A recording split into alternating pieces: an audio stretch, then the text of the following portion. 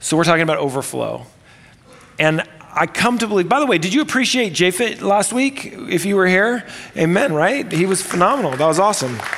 And I love that text that he talks about that comes from chapter 6 of Luke, where it says, from the overflow of the heart, the mouth speaks, right? Because everything is the overflow then. That text is so important. It means that the heart is the place where things originate, where love begins to become real, and then it incarnates, right? And that's the word that we use at the time of Christmas. We use the term incarnation to talk about how love became real through the person of Jesus Christ as he showed up as a little baby. This idea of incarnation or enfleshment, love becomes flesh, love becomes real. And you've heard me say this before, everything incarnates. All that is good, all that is bad, it incarnates. Whatever is in your heart ends up coming out and overflowing from your mouth into the reality of the world that we live in and the experiences and relationships that we have.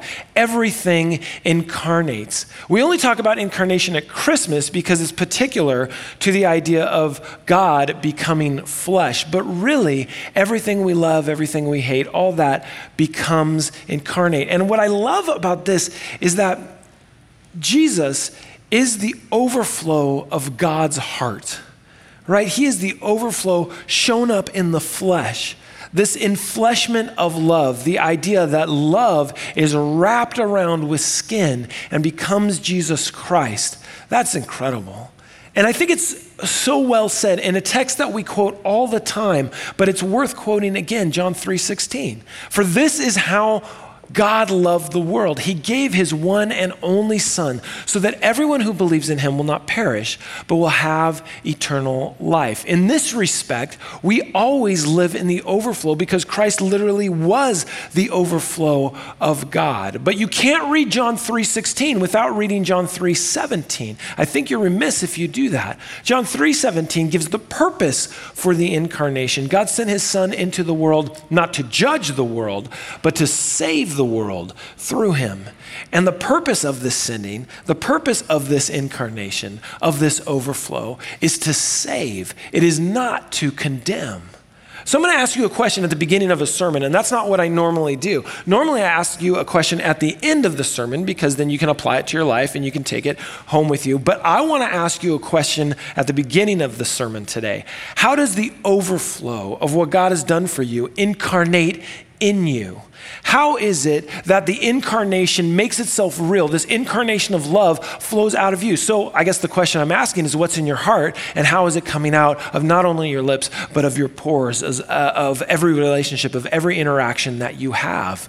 And I know it's early in a sermon to ask this question, but I want you to continue to think about it. How does love become real? Love for God, love for others. How does that become real in your life? What is the incarnation of love in your life? And now, listen, it's Christmas time, so there's a really simple answer to that, right? It's gifts. Right? That's the incarnation of love. At least that's what I think a lot of people think, that is partly the incarnation of love. When you get a gift, you're like, you love me. I was talking to my son the other day, and we give the money to our kids to buy us gifts. You know how that works. If you're a parent, you're like, yeah, they don't have anything. So, and I actually said to my son, my middle son, Jacob, I said, I don't even think you got me a gift last year. And he's like, yes, I did, Dad. I was like, oh, you did? And he's like, yeah, and it was my money. I was like, really? What was that? And he was like, I went down to Walmart and I bought you a box of Whoppers. And I was like, oh, for $1.39? And he's like, yeah, something like that. And I was like, so your love incarnates $1.39 worth in your life. And he's like, Dad, it's not the price, it's the thought.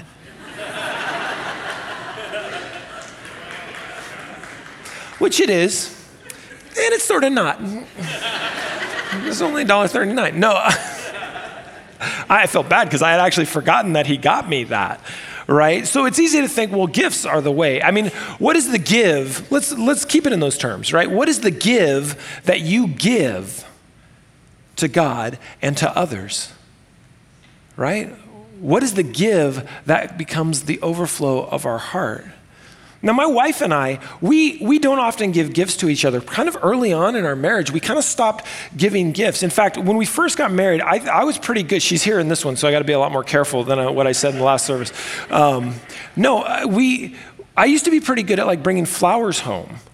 On like a Friday afternoon, bringing flowers for the weekend. And after a few years, my wife was like, you don't have to bring me flowers. They just die. I didn't want to engage in the conversation of, well, maybe if you took care of them better, because that's not, they were snipped, they were going to die. So I said, well, okay. And she's like, why don't you get me an HVAC system for the house? Right? She's like, I don't need these little ones. We've already given ourselves the greatest gift of all. We've given ourselves to one another. There's a little bit of redundancy in the little gifts. So let's make sure like we have what we need to make this house run smoothly. So we don't give those gifts that often, but the idea of giving, what it is that you give, the gift that you have for God, the gift that you have for others, what is that? And as we think about it this Christmas season, I want to put a few things in front of you that I think make a difference when it comes to the overflow of our heart, when it comes to the idea of how we incarnate. I think one of the most important things that we can give God, especially, is giving worship to God. By giving ourselves to our worship experience, fully present, fully committed, fully invested, we incarnate the words of the songs, the meaning of the words, and the understanding of God that we have through those songs. We pull closer to one another and we pull closer to God. Our worship is a really important experience. And it's interesting because I think growing up traditionally in the Seventh-day Adventist church, we're kind of a cerebral people. We like academics. We start universities. That's kind of the thing we do. And so people worship in Adventism, if you grow up in it, you worship in the sermon. You wait to hear a good word. And in fact, we used a term for a really long time to talk about the musical worship we have, which is it's song service. And it was really that thing you got to get through in order to get to what church is really about, which is the sermon. And I never really felt like that was true. I mean, I enjoyed the worship that we had. And see, you have to understand where we come from. I grew up at La Sierra University Church. Donald Vaughn was our organist, who was like, he was like the best lead guitarist of your favorite band, but he did it on an organ. Like he was that rock star. He didn't have long hair or anything. And he wore a suit, because he's church. But man, this dude was amazing. And he would crank up the volume and you could tell, you sing those 3 verses and then he modulates and then he hits that 4th verse and there's like some extra knob that goes to 11 on his organ and he just blows out that, and like everything's shaking. And my family, like we're singers, right? So we're singing in 4-part harmony. And my dad's looking at me like, that's not the second tenor part. And I'm like, I'm 9. I can't read music. I don't know what's happening. But like, that's how we experience church and like worship. Whoo, that was great. And we sit down and then somebody get up to preach and you'd be like, oh.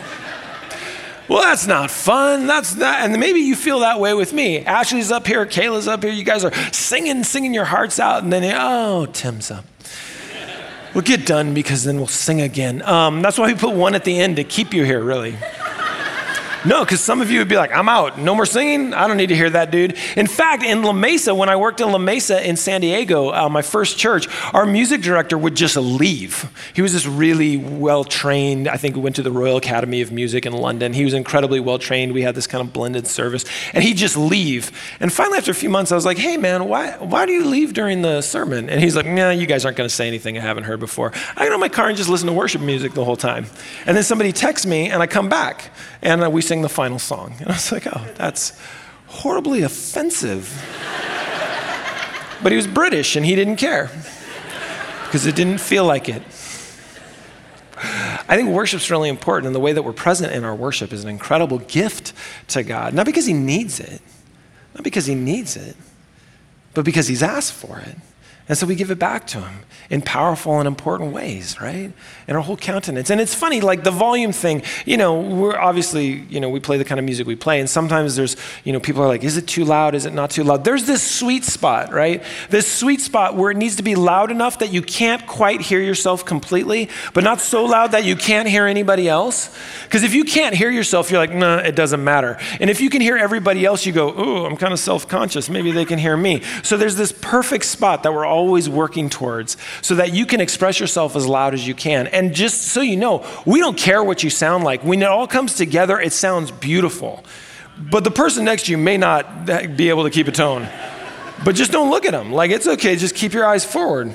I never knew this was the case until I sat next to my cousin, who, like I said, we're a musical family, right? So we're all sitting together and we start singing this beautiful hymn, and he starts singing, and I was like, what is that?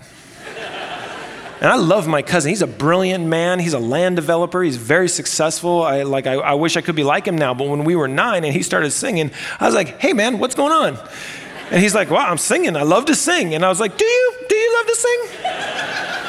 Because it doesn't sound like you're singing. It sounds like I don't know what's coming out of your mouth. And he's like, what are you talking about? He was so tone deaf, he didn't know he wasn't singing the right song. So I told him, because I was 9. I was like, that's not how it goes. And he's like, maybe that's how it not goes for you, but I'm not singing to you, I'm singing to God. And I was like, oh, well done. Excellent point. He was a theologian, he didn't even know it. So when you're here, like, lose yourself, right? Lose yourself in worship. It's okay. It's okay. Don't worry about looking stupid, man, because we all look stupid when we're singing. And that's great. Close your eyes if you don't want people to think you're looking stupid, because then they can't see you. I know that's not how it works. I love what First Chronicles 16:23 says. It says, let the whole earth sing to the Lord. Each day proclaim the goodness that he saves. I go back in that Christmas story to Shepherds on a Hill and an angel showing up and being like, hey, do you know that Christ is born? And they're like, no, we don't know who that is. And he goes, hang on a minute. Come on, guys. And 1 billion angels start singing. And for a shepherd whose worldview is sheep, that had to be eye-opening. That had to be overwhelming to them, the whole earth. And then he says this, publish glorious deeds among the nations. Tell everyone about the amazing things he does, the amazing things that he has done. When I hear that word publish, and different texts use different words, but I love this word publish, because I think about our live stream. Do you know that we have more people watching our services than are in the room in any given week? It's over 2,000 people that watch every single week. Praise God for that. And we want those of you who are watching to be engaged, to be deeply committed to this community, to be a place where you can help resource us so we can continue these amazing services. We want people to connect with Christ, and if they connect with Christ through us, that's part of our publishing.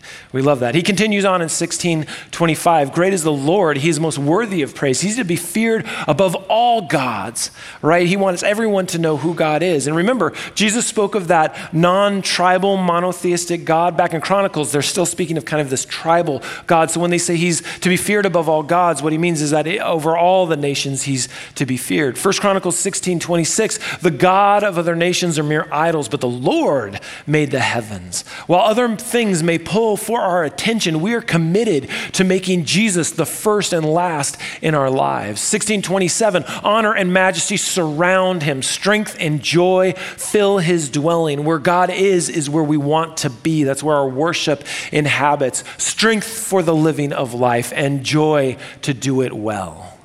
That's what it means to worship God and to give worship. I think it's also important that we give time. I think this is really important. As Seventh-day Adventists, we have this tradition of Sabbath. And man, it's a beautiful thing because it makes us recognize that time is important.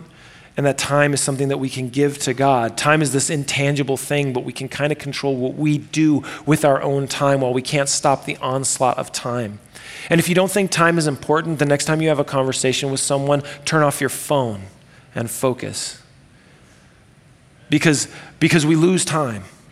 This thing has us lose time. If you got an iPhone, set your screen time so it'll tell you when to stop and see how many times you just say ignore it.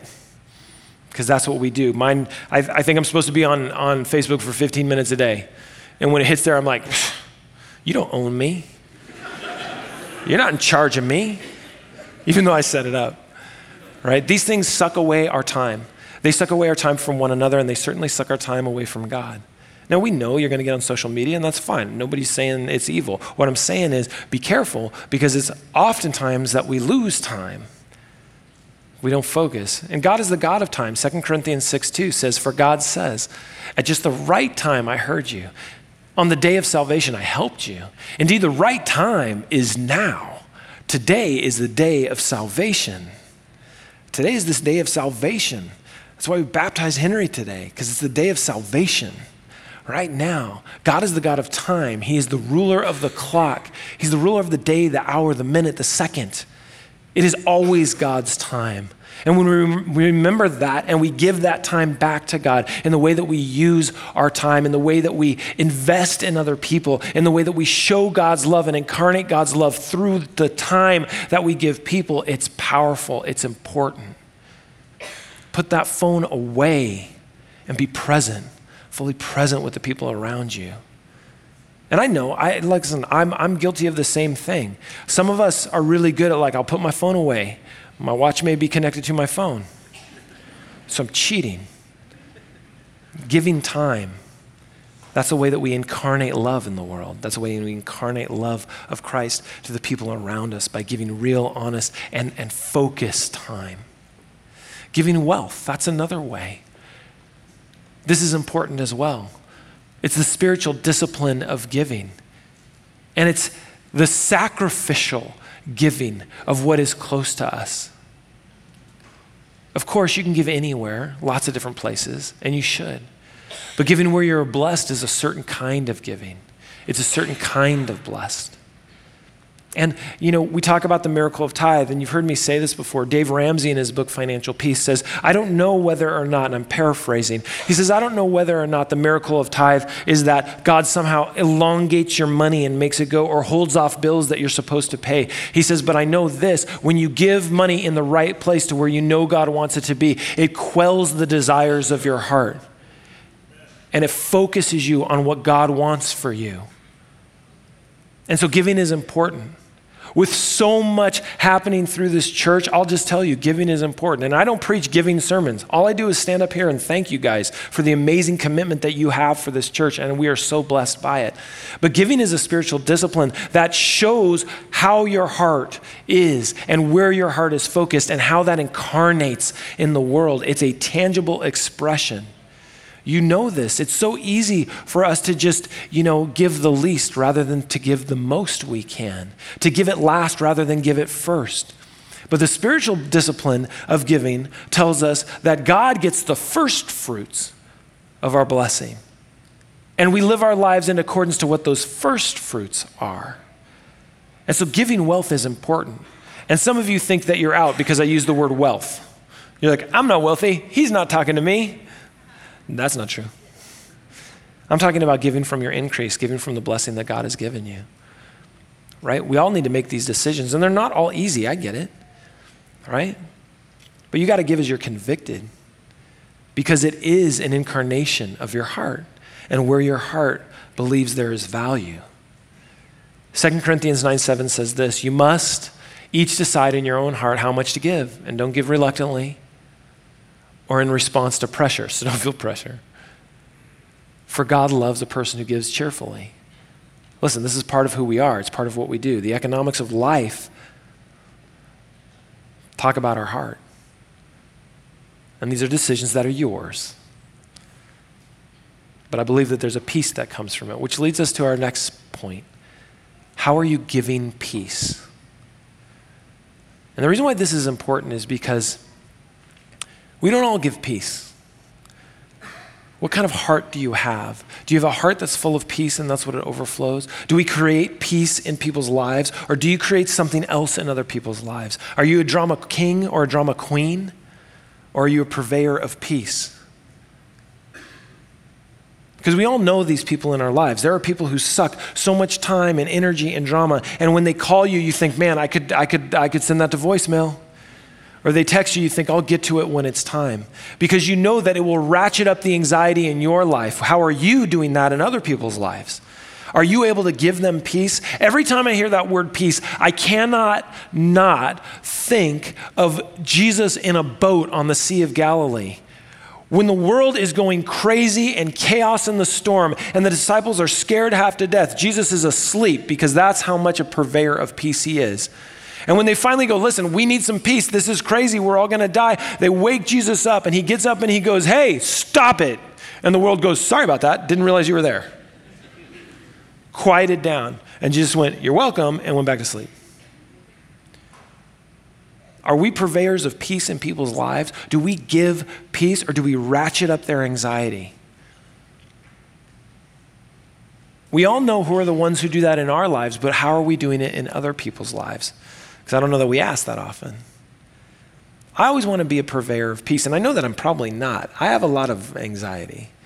I run around pretty hard. But I know I love it. I love it when I get a call from someone who brings peace into my life. Man, you guys all know Sam Lenore. He's a guy who does that for me. About every 3 months, we call one another up and say, hey, we need to get together. And so it's always late in the night. We show up at a Denny's somewhere, right? My wife calls it our mandate, which is fine. So we show up at Denny's and we talk for 3 or 4 hours. And I always walk away with a more peaceful heart. I don't know if he does, but I do. 2 Thessalonians 3:16 says this, now may the Lord of peace himself give you his peace at all times and in every situation. The Lord be with you all. I love this because we are reminded of where all this peace comes from. It comes from the heart of God, and it overflows into us. And if it's in our heart, it overflows from us to other people as well. It is his peace, which looks different than our peace. Chad Versio, one of our board members, he said this week, and he served this church for 4 years. He's rolling off the board. That's a 4-year stint. And I want to thank him so much. So if he's here and you see him, thank Chad. But he said this thing this week that just hit me. He said, I think people are dry sponges. And I was like, that's not nice. Sponges are horrible. Dry sponge, the dry sponge you have underneath your sink? That's not nice. And he said, no, they're dry sponges, right? But when you pour that water into them, they become something different. The color comes back. They become useful again. What is overflowing in your heart to the dry sponges in your life? Those people change color. They become not only useful, but they clean other things as well. Everything incarnates, even the overflow of God. It becomes real in our lives. And this Christmas season, that's what we get to think about. And I know that we could spend time on the narrative of the baby. We do that, and you know that, but I want you to think about the narrative that's coming out of your heart into the world today. How you're making this world a more peaceful place, a more resourced place, a more worshipful place, a place that has time for one another. How are you doing that, and what's in your heart? Because if you look over the narrative of your life and you see that those things aren't there, that's coming from you and what's inside of you. And God wants to change that. By accepting his overflow, we create a different kind of overflow from us. So how does the overflow become real in your life? That's the question for you today. Let's bow our heads. Lord of love, Lord of grace, how you have poured into us is overwhelming and it's powerful. It's amazing and it changes who we are. Lord, may you continue to overflow into us. May our worship be fully focused on you. May our time be free to love you and love one another. May the blessing that we've received in our life flow out from us to others, whether it's through this church or not. Lord, may the grace of God and the peace of God be the peace that we share with one another. May all these things happen in your wonderful, your powerful, your holy, your precious, your name, the name of Jesus. Amen.